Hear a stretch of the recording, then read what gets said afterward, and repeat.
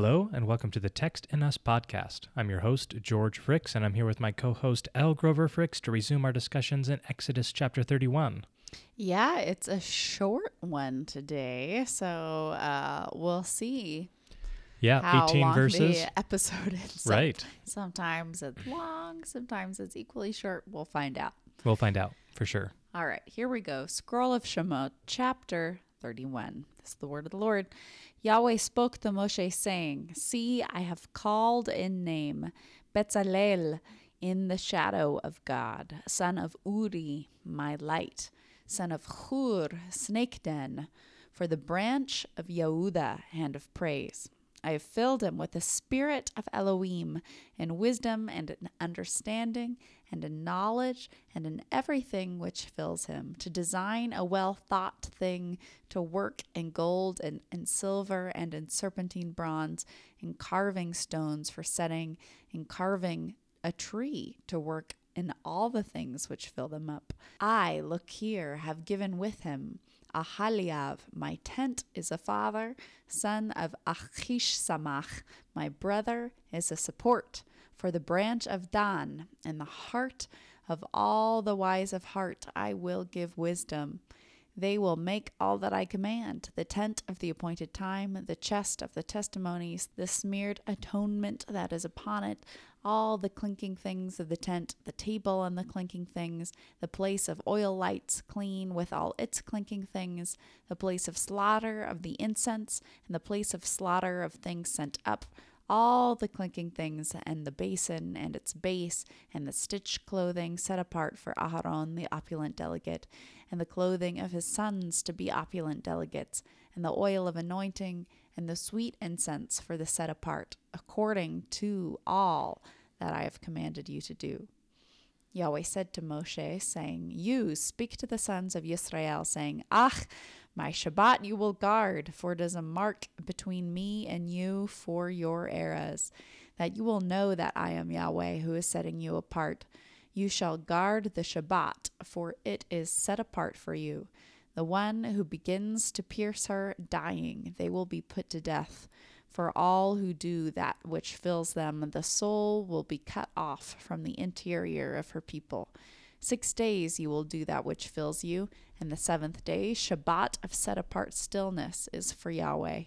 All who do the things which fill them in the day of Shabbat, dying, they will be put to death. Sons of Yisrael, guard the Shabbat, to do the Shabbat for their eras, a cut banquet agreement of vanishing eternity between me and the sons of Yisrael. It is a mark of vanishing eternity. For 6 days Yahweh made the fire, water, and the earth, and on the seventh day he was still. His soul breathed. He gave to Moshe, when he finished speaking with him on the mountain of Sinai, 2 polished slabs of the testimonies, polished slabs of stone, written in the finger of Elohim. This is the word of the Lord. Thanks be to God.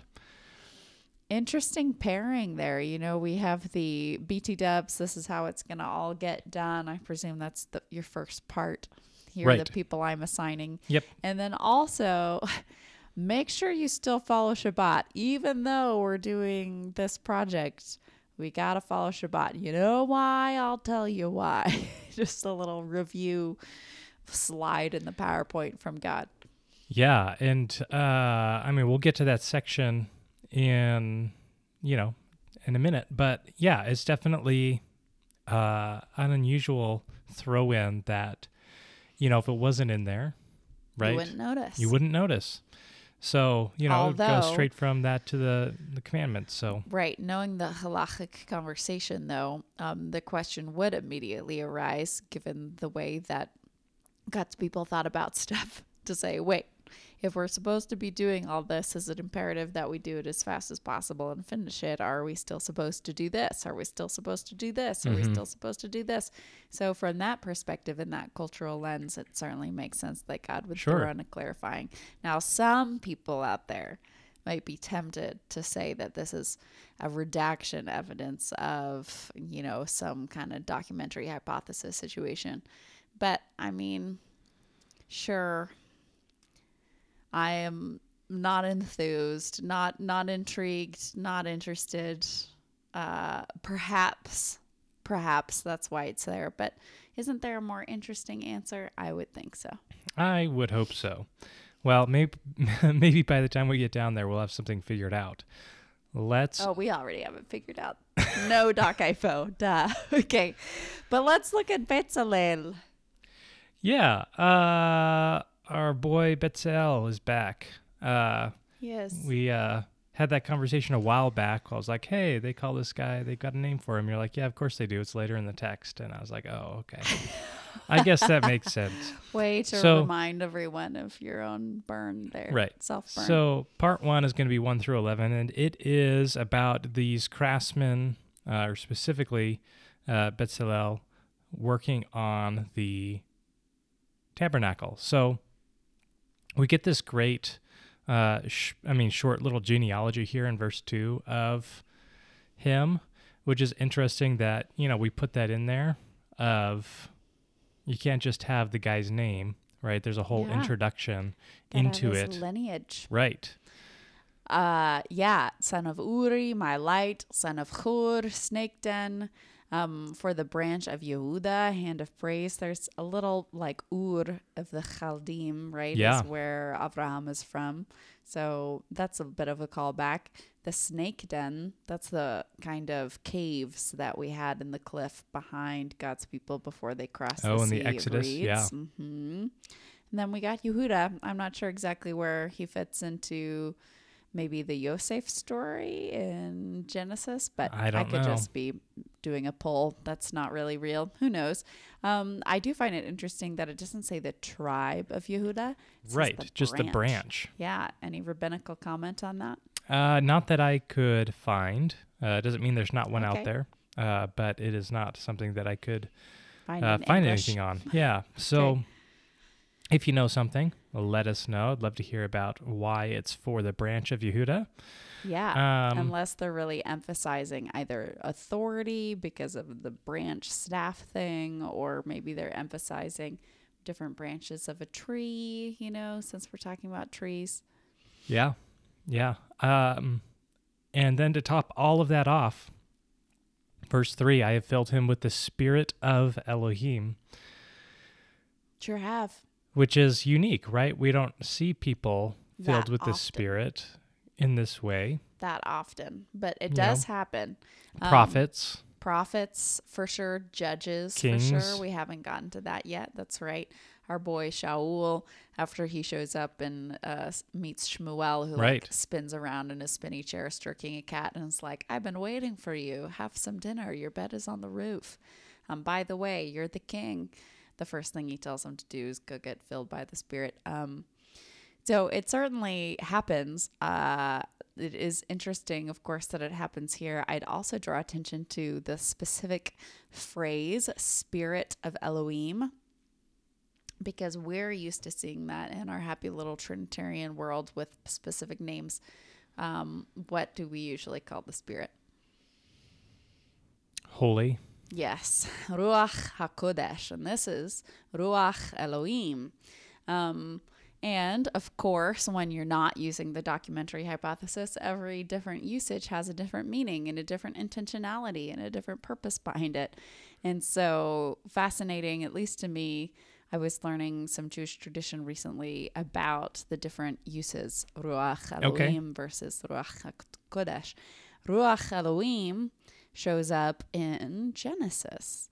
And there are two camps. I like them pasted together. But one of them said that Ruach Elohim is for the creative spirit, like the spirit in its creative form. I'm only saying that there's one spirit of God. I'm not saying that there's lots of different spirits of God. Let's be clear. But I'm trying to get away from a Pokemon metaphor that I want to make. But the version is the wrong word. The evolution is the wrong word. The form. Sure. The form, this emphasis with this title, they want to say. The manifestation of God. There we go. Is creative or nurturing, says the other camp. I like the two of those going together. Being nurturing is creative. good creativity is nurturing Yeah. to people and, not awful. I like it. Yeah. So that lines up with that theory, by the way. Ruach HaKodesh is the one that usually the Holy Spirit is the one that fills prophets. So they make a distinction between those. Yep. Those camps. There we go. So it's the right one. Look at that. Almost like these folks knew what they were talking about. Right. I like that he gets the whole trifecta in wisdom and in understanding and in knowledge. So the original Shlomo here. I know. He's lacking. Yeah. Come on, bro. Solomon only gets a good heart of a judge. He's like the fulfillment. I'm so way ahead of us, but it's okay because like 10 years ahead of us. He gets the heart of a judge. And then later, God says, P.S., you're wise. But what Solomon actually asks for is the heart of a judge, which is none of these things. And then God gives him the first one. So this guy has got the whole trifecta. And we've got this malach word at the end, which is our word for angel. Okay. If I was going to be irresponsible and go with my supernatural inclinations, you could be like in wisdom and in knowledge and in the angels, because that's what the word says. I don't think that that's a fair, consistent translation because like this was in our 10 Commandments. You're not allowed to do angels on Shabbat. That doesn't make any sense. Right. And we've talked before about the word for angel is they're a messenger, right? So they're filled up with something else. Yeah. So whenever we talk about something that fills somebody, I want to be clear. That's not our contemporary language. Like, I just go on hikes because it just fills me up. It's not that. It's when you have a patron or a boss or a supervisor who gives you something that fills up your day.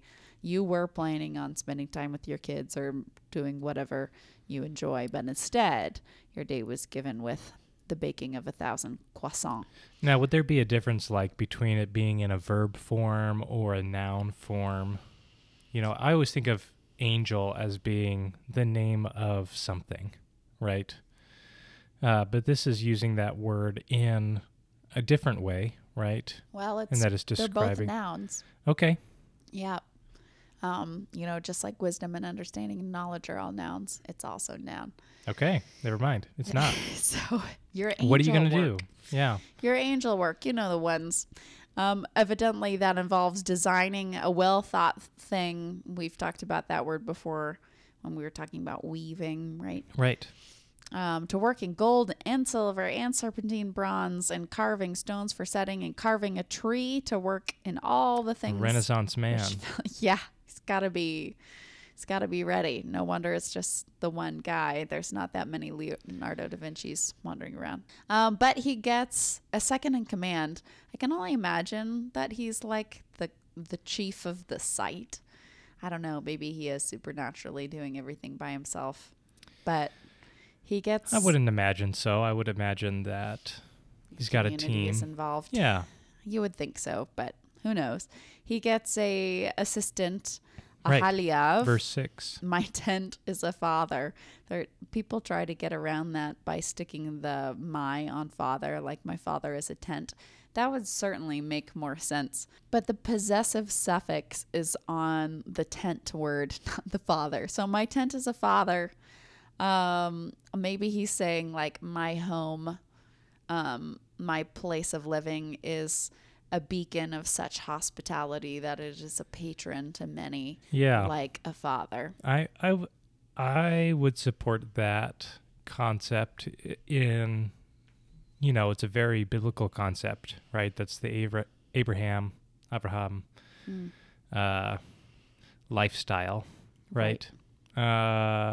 So yeah, I would support that. And I think it doesn't make sense to go the other way and state that this guy is just a little bit whack and thinks his tent is his daddy. That would be weird.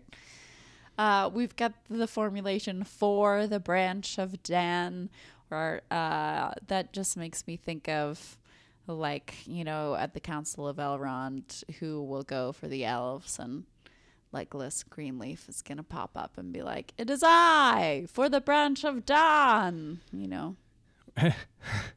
I mean, I'm here for it. But sticking with that theme, obviously, in this chapter of using branch instead of Right. tribe. Yeah. Yep.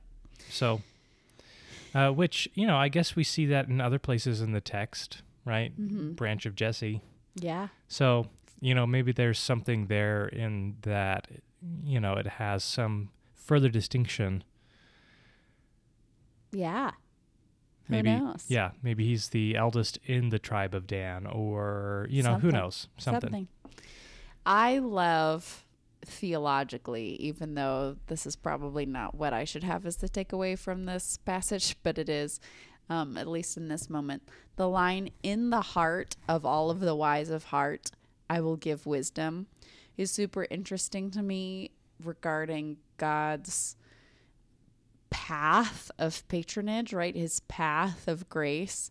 He, like we often hear, which is totally true in plenty of stories, that God takes some nobody and puts them in the center stage and puts them in the spotlight and makes the third born the firstborn, That's classic God move. But here he looks for who is already wise of heart, who has done the work in order to be wise of heart. And then once I find them, I will give them more wisdom and heart in order that they might do everything that I command. Yeah, that's a great point. Yeah, that's encouraging, Why would you do any work on yourself if in your character with the help of God if God's just going to choose the least qualified person every time?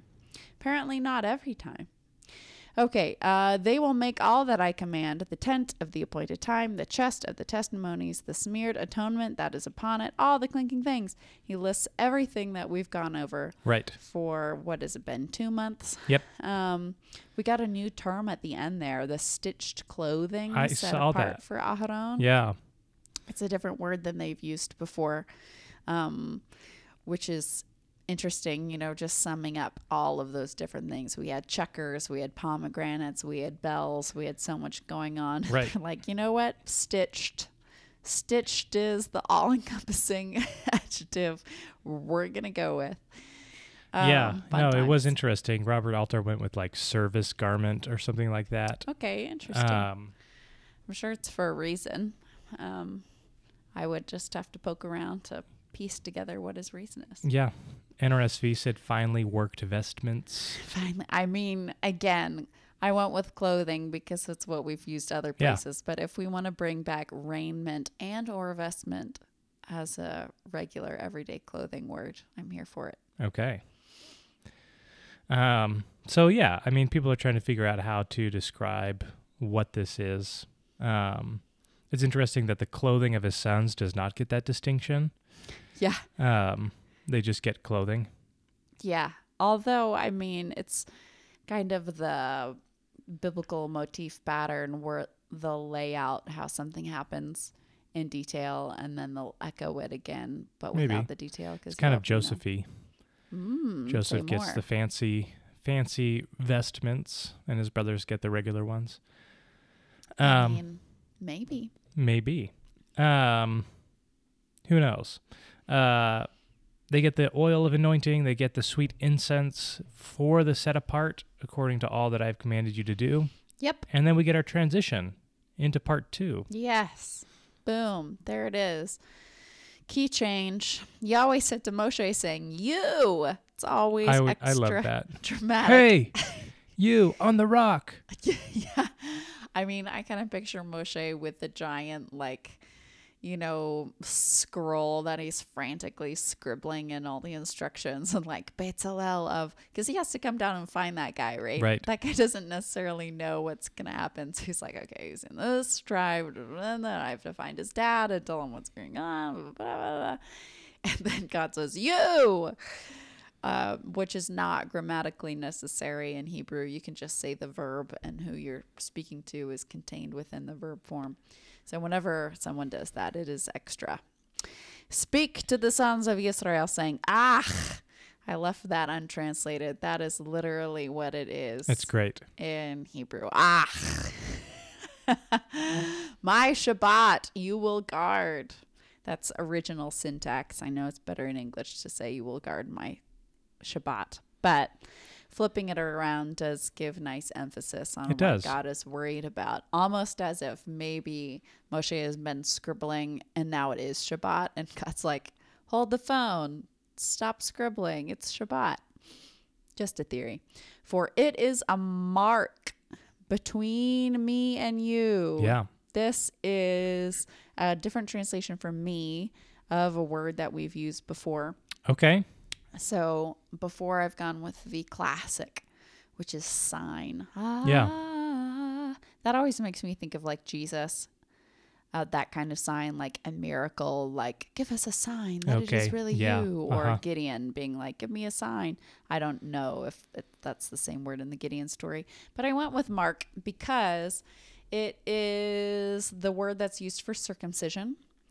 Right. Which, as we've said before, I love theologically because thankfully women are left out of the covenant of circumcision. And so them getting an equivalent, at least in Shabbat, is nice.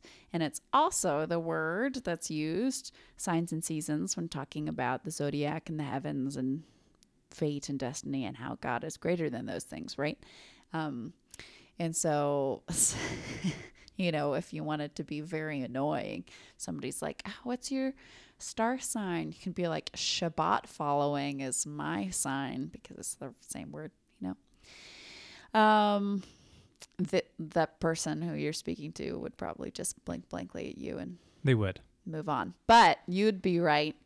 So it is your oath between me and you. Don't think I've thought about Shabbat in that way. You know, when I think about Shabbat, it's usually like, this is important for us to do. This is part of the way God designed the world. This is part of the image of God. This is good for me. This is good for my family. This is good for society. Yeah. I haven't thought of it as like, this is a marker for being a follower of God or not. Yeah. Right? Well, here's what Rashi says, and I like this. There is a mark of distinction in the relation that exists between us, being, God's people and God. The fact that I have chosen you by letting you inherit for rest that day on which I rested. Nice. So it's not just an affiliation, it's an inheritance, right? It's a part of what we have inherited from God, is that day of rest. Right. So... Right, which should be for everyone because precedes even Abraham. Yeah. And God handily gives us a nice little purpose for something, which doesn't always happen. Why are we keeping Shabbat? Why is this the mark between me and you for your eras? That you will know that I am Yahweh.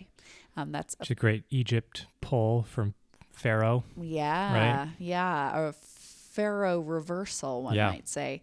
I would just zone in, of course, that's the experiential, relational knowledge, not the not one, in that it might be hard to experientially relate to someone and know them when you're just constantly, working. Yeah. 24/7, no day to get to know the greater meaning in the world beyond you. Get to know God, who is setting you apart. That's the next line. I just love that that's present tense. There's this conversation, there's mainstream Protestantism idea of sanctification, right? Is that it's something that happens throughout your life, that you better be co-working with God on, right? You're justified at salvation, then you're sanctified, and then after you die, you're glorified. Thus goes the Romans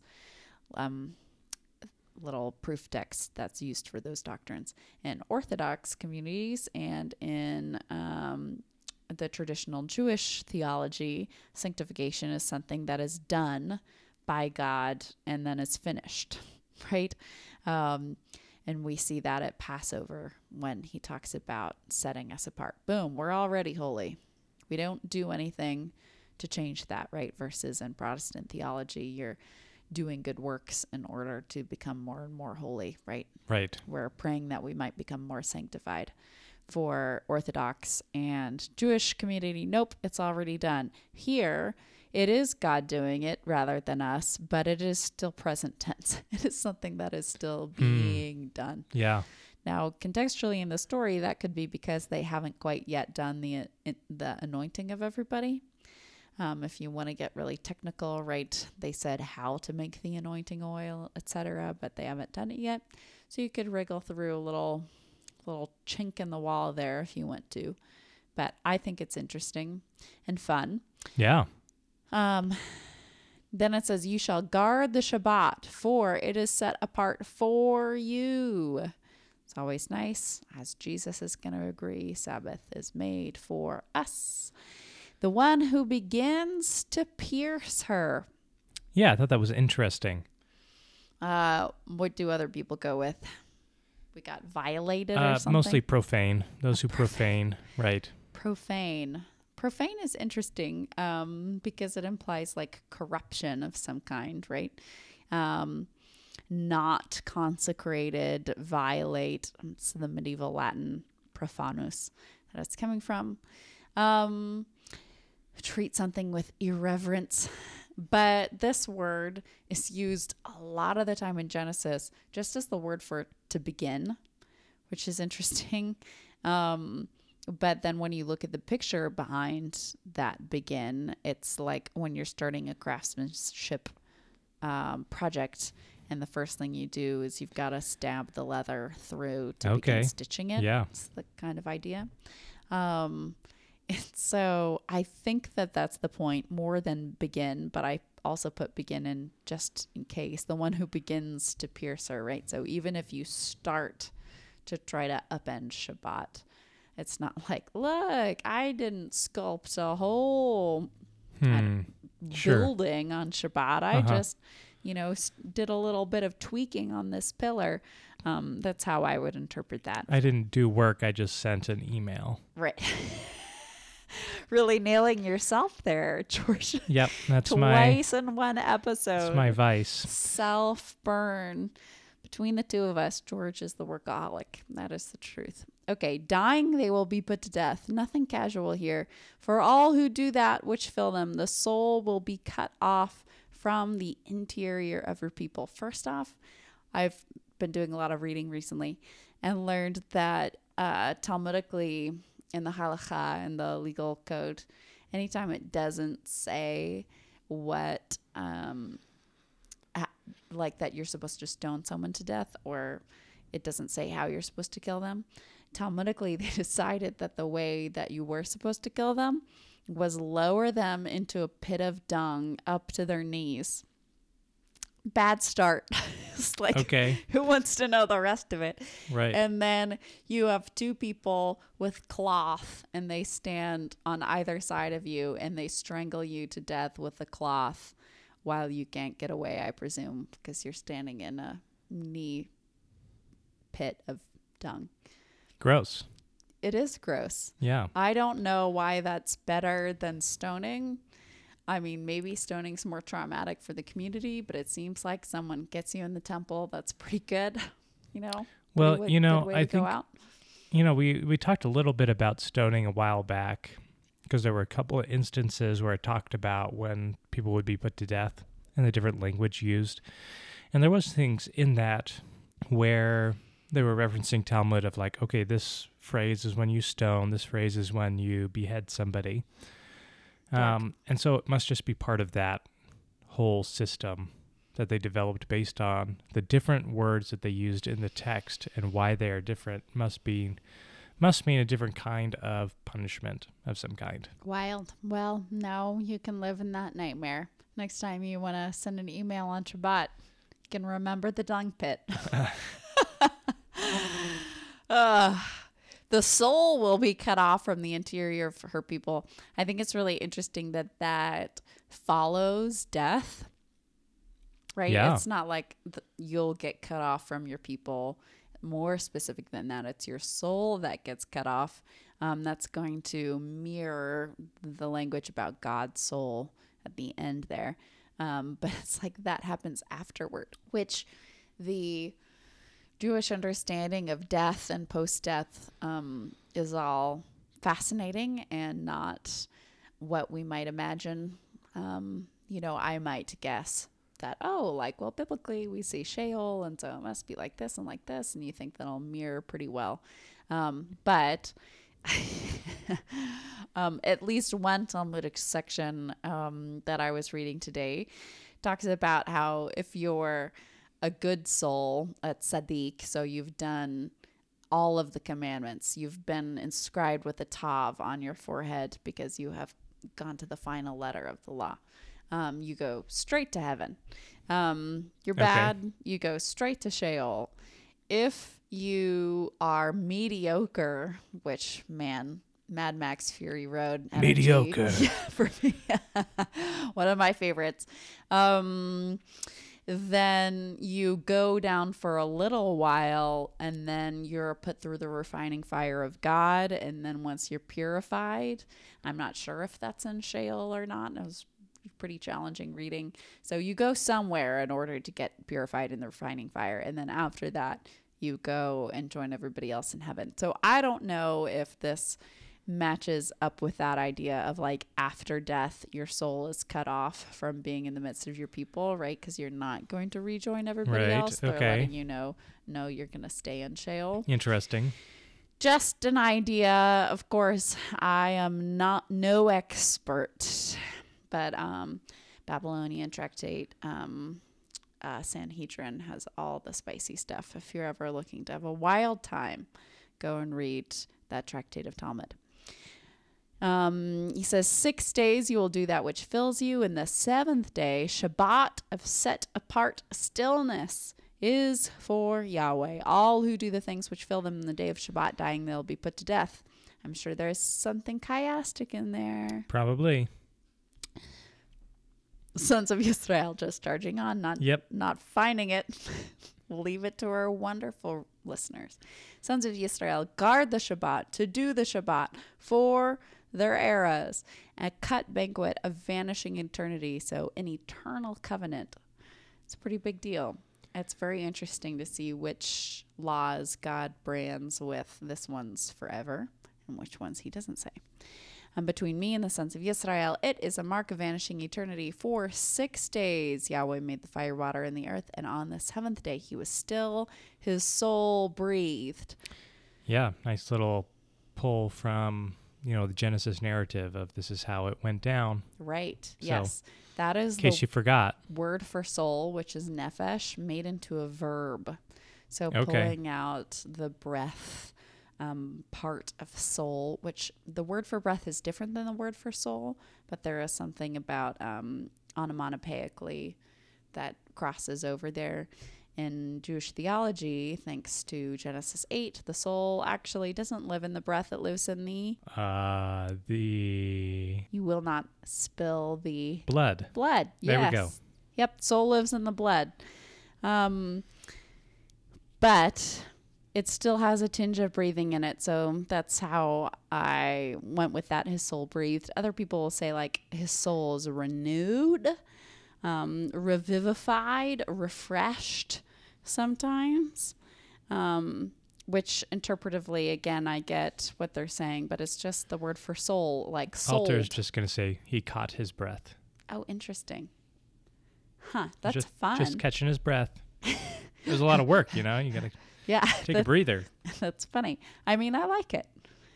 Yep. NRSV is going to say refreshed, which goes with what you were saying. Yeah, if this wasn't an audio medium, I might have gone with sold, like the word soul and then apostrophe and then a D or something, because it's, again, just the word for soul. Okay.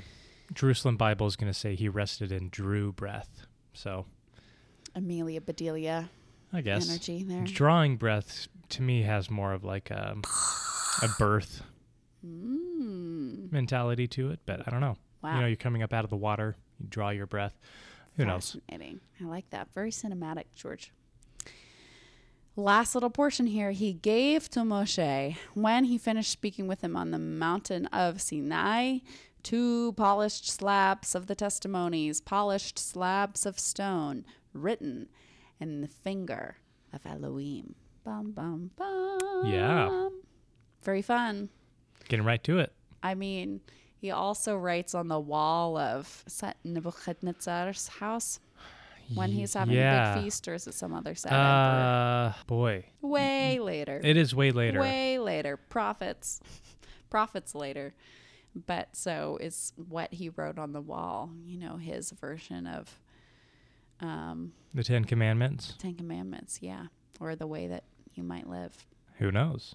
That's a great thought. We'll have to, remember that when we get there. 20 years from now. Okay. I definitely Googled it just for my own ego there, letting everybody know I didn't have it memorized. But he wrote 4 words, Mene Mene Tekel Uparsin. God has counted the days until your kingdom will end. You have been weighed and not found. Wow, the Knight's Tale line is in the word of the Lord. Who knew? I'm sure other people, just not me. That's Daniel 5 if you want to go read. Your kingdom is being taken from you. So not really very Ten Commandments-y. I'm sure there's a cool teaching on it. I just haven't found it yet. Who knows? Maybe that's what Jesus wrote in the dirt. Ooh. I have a whole episode on that I on know. the Bema podcast. But did it cover this? I don't think it did. Gonna have to go back. I guess. It's almost like Everything has changed now. the word is a continually unveiling, dynamic scene of beauty that we get to keep learning from our whole life. Okay, well, if you have questions, comments, concerns, encouragements, curiosities, anything of that nature, you can send them to textinus@gmail.com. This has been the Text and Us podcast. Thank you so much for joining us, and we hope that you will join us again next week for Exodus chapter 32.